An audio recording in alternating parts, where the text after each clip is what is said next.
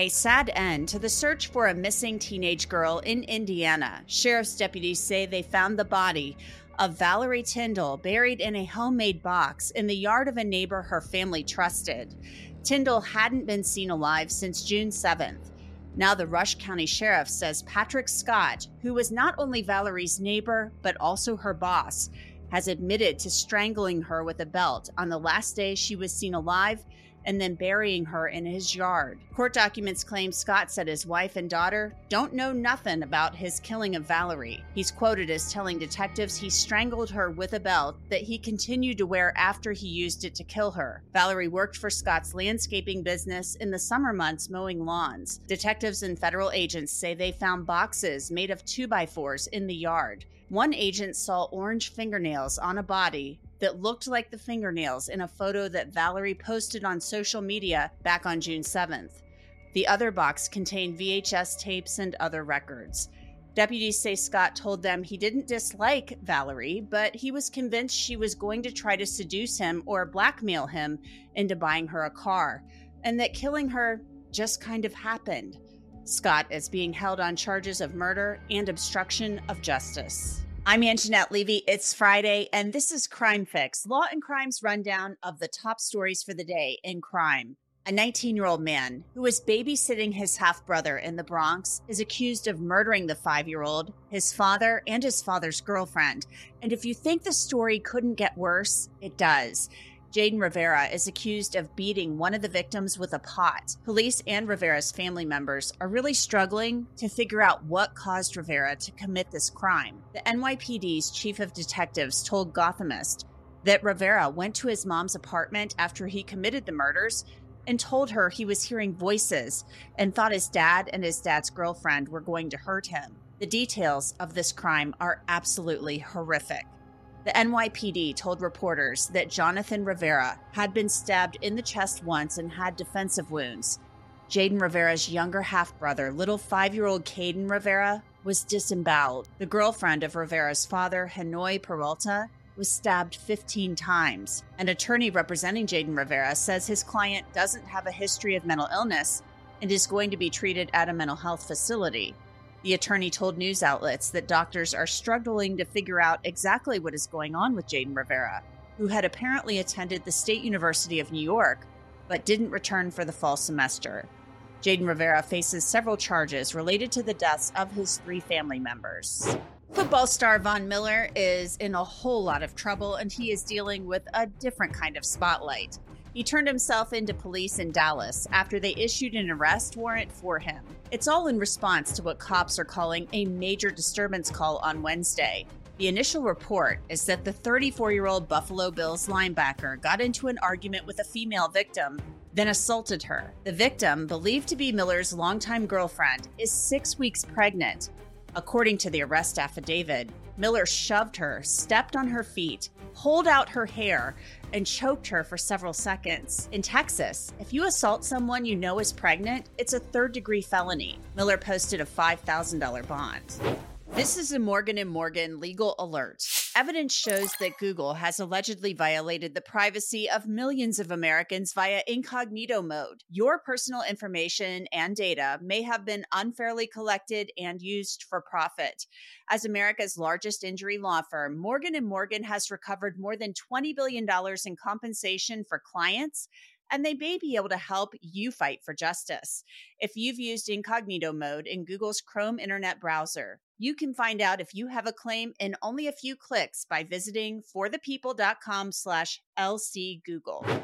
In Florida, 2 people accused of murdering Microsoft executive Jared Brightigan were in court.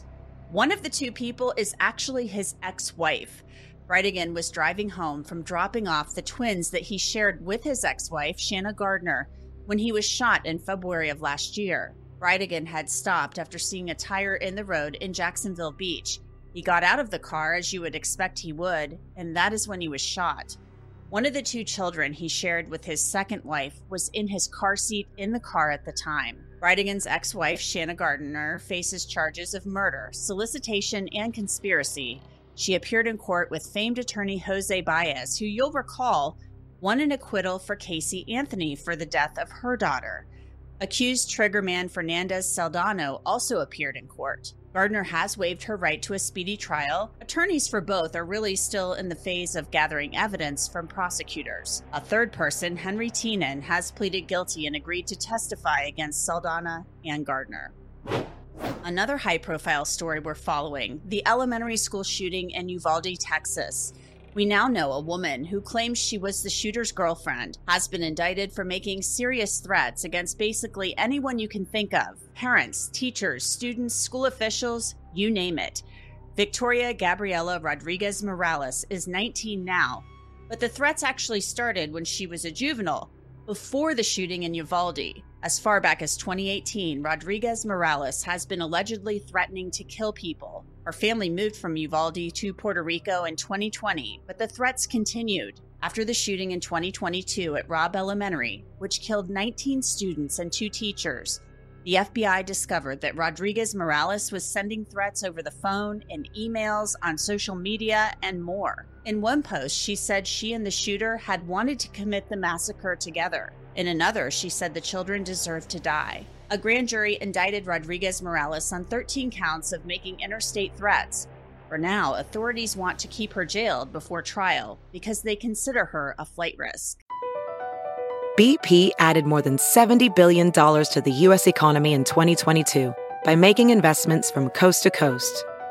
Investments like building charging hubs for fleets of electric buses in California and starting up new infrastructure in the Gulf of Mexico. It's and, not or. See what doing both means for energy nationwide at bp.com/investing in America. Hey, it's Kaylee Cuoco for Priceline. Ready to go to your happy place for a happy price? Well, why didn't you say so? Just download the Priceline app right now and save up to 60% on hotels. So whether it's Cousin Kevin's Kazoo Concert in Kansas City, go Kevin, or Becky's Bachelorette Bash in Bermuda, you never have to miss a trip ever again. So download the Priceline app today. Your savings are waiting. Go to your happy place for a happy price. Go to your happy price, Priceline. Check this out. That's doomsday cult mom Lori Vallow arriving in Phoenix, Arizona to face trial for the murder of her estranged husband, Charles Vallow. The sheriff of Maricopa County released this video of Vallow arriving at his office early Thursday morning. Sheriff Paul Penzone described how his deputies picked up Vallow from the prison in Idaho, where she's serving 3 life sentences for the murders of her children, Tylee Ryan and J.J. Vallow, and her husband's late wife, Tammy Daybell. We sent 4 deputies there by car. Normally we would fly, our extraditions team would fly to pick it up, but because of weather conditions, we felt that it was more predictable and more within our control that if we were going to transport her, that we wouldn't have to deal with any kind of weather conditions or air travel challenges. Now, in the video, you probably noticed Lori doesn't look that unhappy to be there, and it sounded like the ride from Idaho to Arizona was fairly pleasant. I understand that she was very sociable the entire trip. Wouldn't you have loved to have been a fly on the wall for that ride? But the sheriff isn't talking about what Vallow said along the way. She made her first court appearance for Charles Vallow's murder in the middle of the night, 2 a.m. Phoenix time on Thursday morning. She had a lot to say there. She's also accused of conspiring to kill her niece's ex-husband, Brandon Boudreaux, who survived the shooting. Are those cases going to be combined, or are they going to be done separately?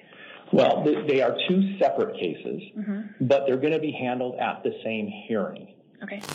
Now, you'll recall that Charles Vallow actually tried to sound the alarm to law enforcement months before he was murdered about Lori Vallow's mental state. I've tried to support her as much as I could, but it's gotten really, really bad lately. She's had a break. She says, I'm Nick Schneider. I've taken over Charles's body, and Charles has been killed. I'm going to kill you. You're going to be murdered today or tomorrow. It's really so sad to watch that video knowing that months later, Lori's brother Alex Cox would shoot Charles to death. Alex Cox died later that year of natural causes. Lori Vallow is in the Maricopa County Jail. Another mother accused of assaulting her own child, 47-year-old Pamela Ganzel, was apparently caught on surveillance video ripping her 6-year-old son from the backseat of a car, throwing a car seat at him, and repeatedly slapping him. Her other young children, ages 7 and 3, were also reportedly in the car. When a neighbor saw what happened on their home security camera, they called police. On the video, the child can reportedly be heard screaming for his mother to stop. Yanzel reportedly told police she was just disciplining her son after he unhooked the strap of his car seat. Sunrise, Florida police are charging her with 1 count of child abuse. She posted a $5,000 bond and was released.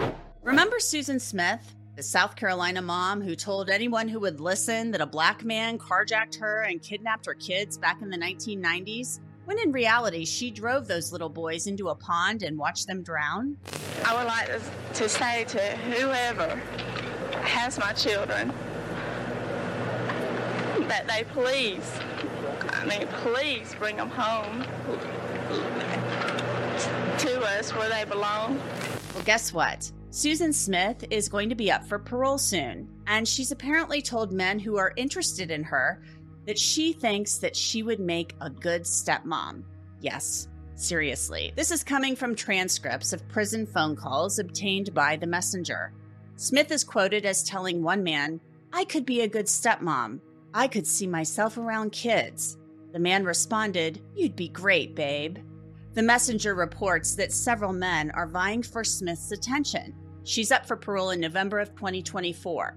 Now, we told you last week that since Smith has been in prison, she hasn't obtained any educational credits in the nearly 30 years she's served, and she's been in trouble for doing drugs and having sex with a corrections officer. But it appears since 2010, she's cleaned up her act and has not been disciplined.